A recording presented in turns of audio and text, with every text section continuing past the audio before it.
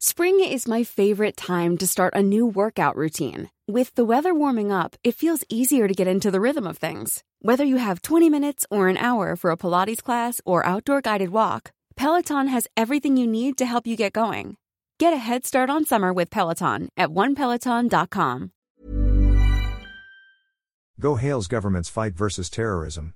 Senator Christopher Lawrence Bongo on Saturday, July 29, lauded the lifting of the state of national emergency in Mindanao by President Ferdinand Marcos Jr. and said it was a testament to the successful law enforcement efforts in the region.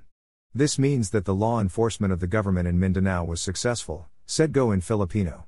Go, Vice Chairman of the Senate Committee on Public Order, credited the efforts initially initiated under former President Rodrigo Duterte and continued further by the present administration in combating terrorism and unrest in the region, which led to the state of emergency declaration in 2016. The senator further highlighted the significant security challenges that had plagued Mindanao, particularly the bombings and the Marawi siege.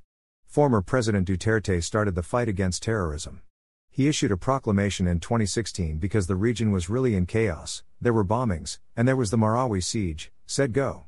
The senator interpreted the lifting of the state of emergency as a testament to the continuing campaign against terrorism in the region, and said former President Duterte was successful in his campaign against terrorism and violence in Mindanao. It's good if the present administration will continue this so we could achieve long-lasting peace in Mindanao and throughout the country, he added.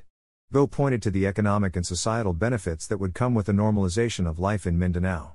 With the lifting of the state of national emergency in Mindanao, the living conditions in the region will be normalized. Investors and tourists will be encouraged to come in, the economy will improve and there will be more jobs for the people, he said. While the lifting of the state of emergency and public health emergency is a significant development for Mindanao, the senator stressed the importance of not forgetting the sacrifices made by frontliners, particularly uniformed personnel and healthcare workers, during the challenging period. He earlier urged the executive department, specifically the Department of Health and the Department of Budget and Management, to honor the due compensation of healthcare workers as committed by the President in his second SONA. Marcos' decision to lift the state of national emergency on July 25 was based on the improved peace and order situation in the region. His proclamation highlighted successful focused military and law enforcement operations and programs that promote sustainable and inclusive peace, contributing to the restoration of peace in the region. The President expressed optimism that lifting the proclamation would boost economic activity and hasten the recovery of the local economy.